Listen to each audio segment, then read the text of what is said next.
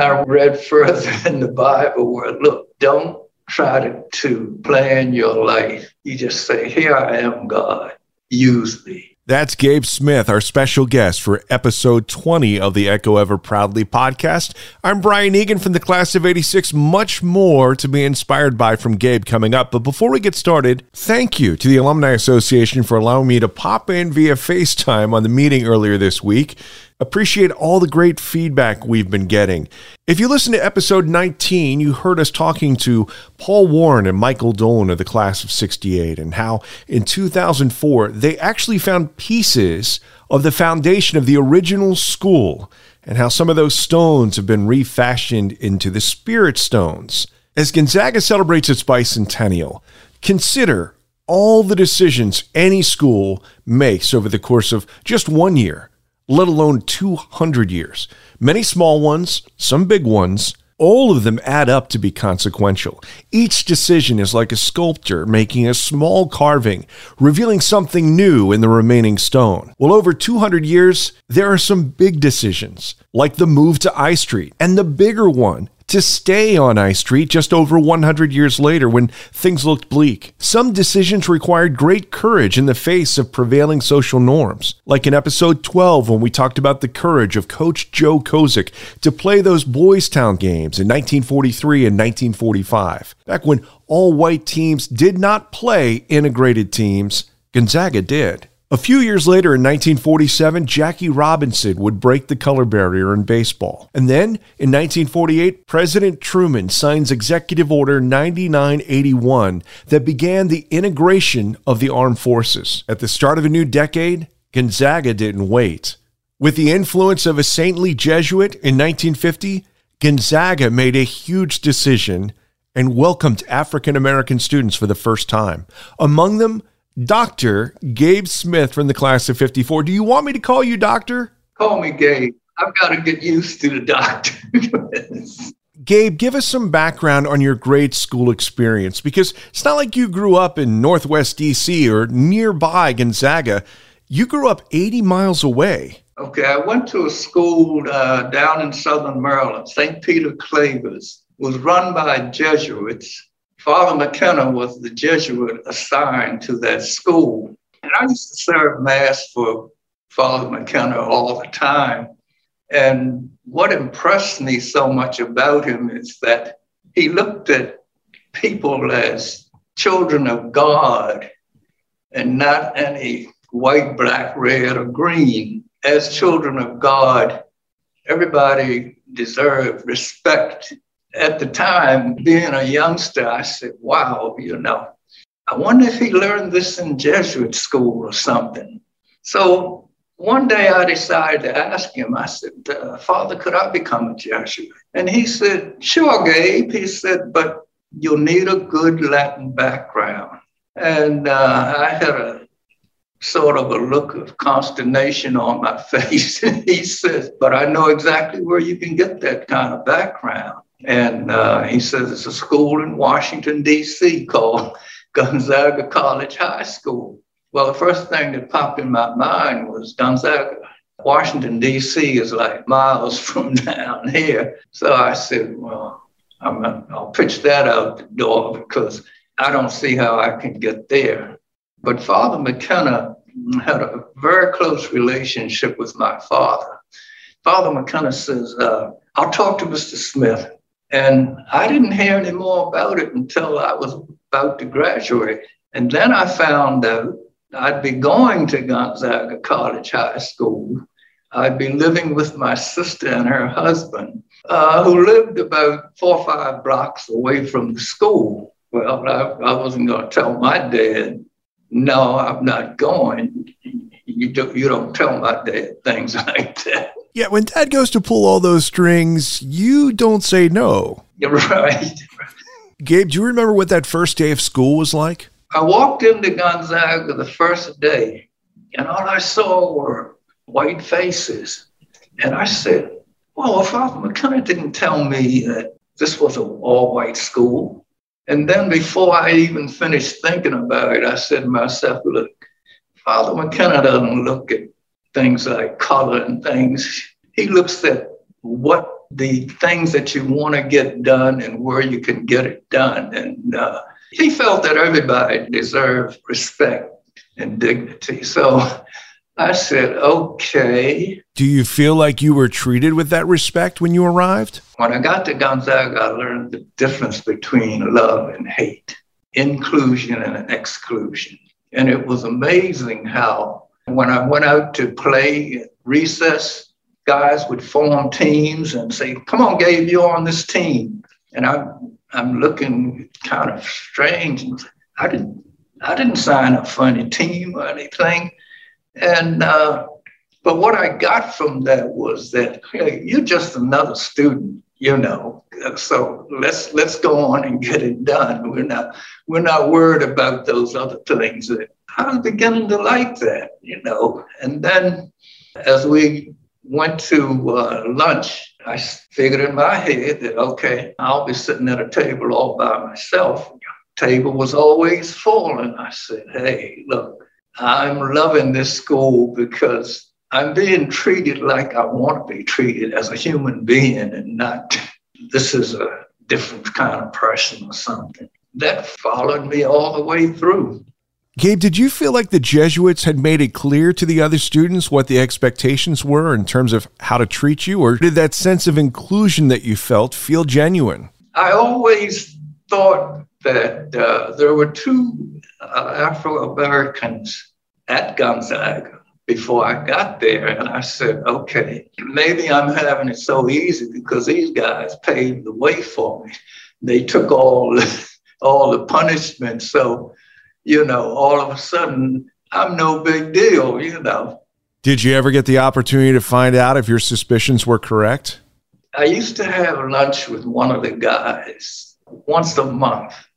And he left Gonzaga before. He didn't graduate. When I talked with him, he sort of let me know that there were some instances, but he didn't go through any big trauma about, because of his color. So I said, well, maybe that's not true. Maybe, these guys are just somehow taught to, hey, look, I want you to look at every individual as an individual who deserves respect and dignity. So, Gabe, you graduated in 1954, but I hear in your voice you still care about this school, and you kind of always have. I don't think that I could have gone to a school anywhere where I would fall in love with it the way I did at Gonzaga.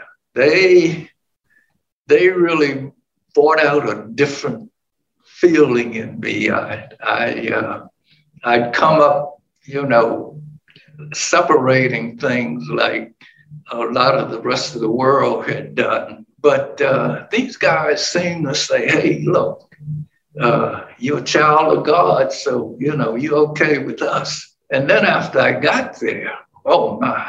Gabe, I know you did some extracurricular activities while you were at Gonzaga. You played some sports. Tell everyone what you remember the first time you took the football field. I played JV football, and one of the guys that I met was Joe Kosick. Joe coached the varsity, but he would always tell me, Gabe, I want you to stop by the office and talk to me sometime. I would stop by his office, and I love that guy because he never sort of insinuated that there's certain things I can't say to this guy because I might make him feel, hey, Joe told it like it was. He said what he had to say. And I remember the football situation. I looked on his desk one day, I was there, and I said, Joe, we're playing all of these teams from out of town, and we're the guys that we usually play. And Joe got up out of his seat and came around, put his arms around me. He said, Gabe, we start practice last week of August.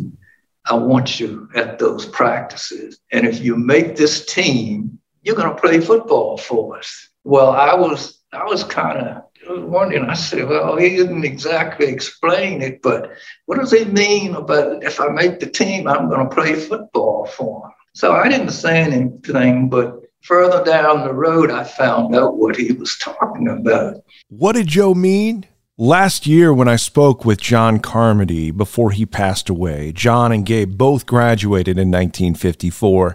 John shared his memory of what Joe Kozik was alluding to. There were other schools that wouldn't play us in football because Gabe might make the varsity. I remember playing in a game with them, and the other team just beat him up ferociously. They just piled on him. And he never complained. Always had that same cheerful smile. He's the same way today as he was then, just a wonderful classmate. He's a great person. Gabe, at some point you must have understood the reason the schedule was changing was because of you. Joe never said that, okay, we won't play this and do this. He went on, and it was sort of like, you try and make this team and we'll take care of the schedule. He didn't say that to me, but I said, okay, that's the way it's going to go then. I came out to practice. We used to practice out at the Armory. And I remember the second week I tore my knee up, so I couldn't play football that year. And then by the time I was able to play football again, all of a sudden, things had changed back around. We were playing the teams that we used to. One of the things that stood out at that school and gave me a lifelong lesson: don't change your mind or do something someone else wants you to do. You do what you think is right. Amen. What stood out to me and the love I had for Gonzaga was that they didn't allow these other schools to dictate to them what to do. They did what they thought was right. I mean, from then on, things just kept happening. Joe was inducted into the Gonzaga Football Hall of Fame.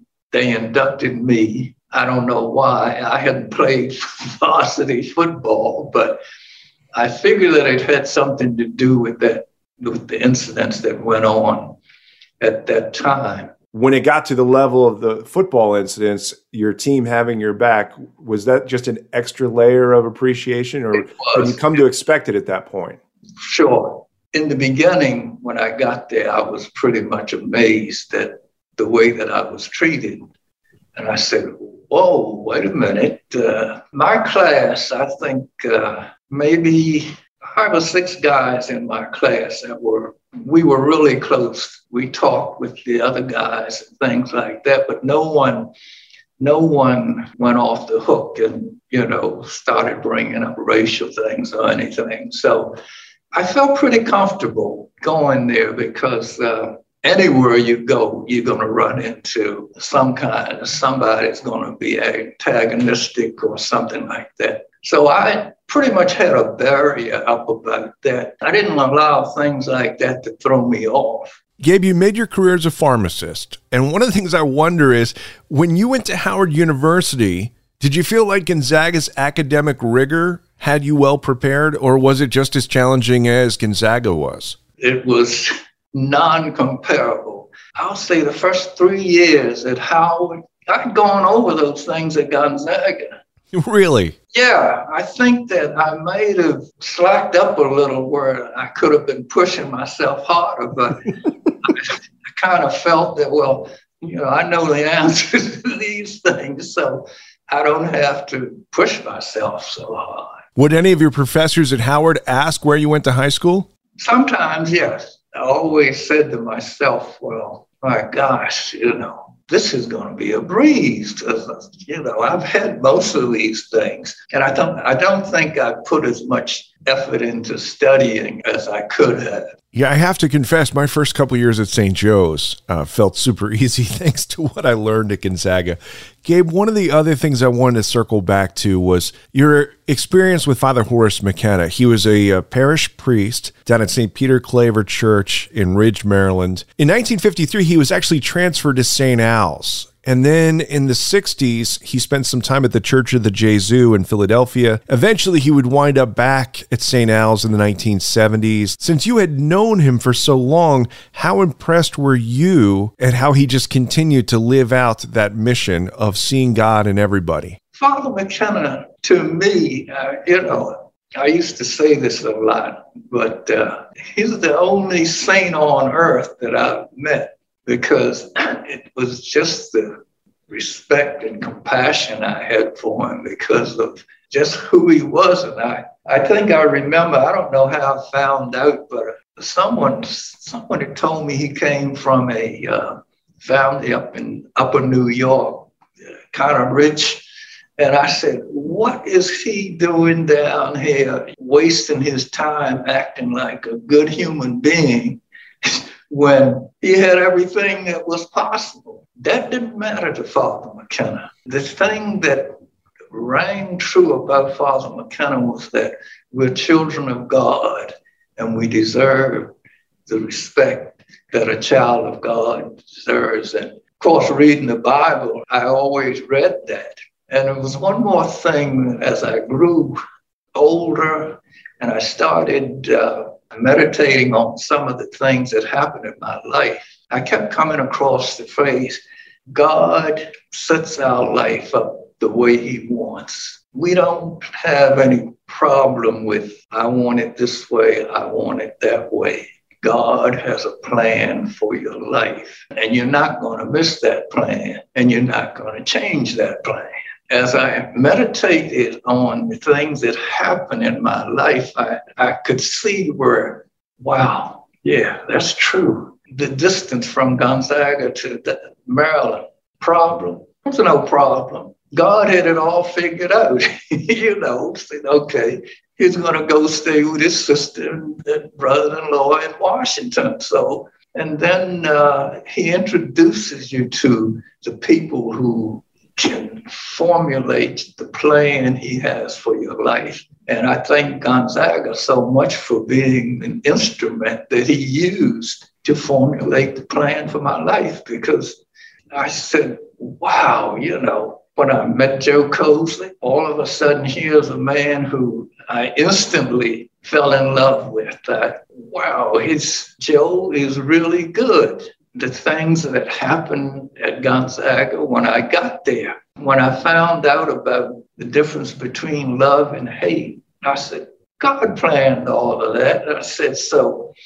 And then I read further in the Bible where, look, don't try to plan your life. You just say, here I am, God, use me. And it really is a miracle that you ended up on I Street, that you ended up in Father McKenna's parish, that you had a sister who lived near the school to move in with. Now, at last year's graduation ceremony, they honored you, Gabe, for being the first African-American to graduate. Father Planning took the unusual move. They don't do it very often, but the president awarded an honorary doctorate to you. What did that feel like? When Father Planning told me about the events that were coming up, I was talking to a friend from Gonzaga. He said, Gabe, it's great that you're the first African-American to graduate from Gonzaga. How do you feel? I said, well, if it wasn't me, it would be someone else. And the guy seemed to really get upset. He said, look, you were the first. He says, don't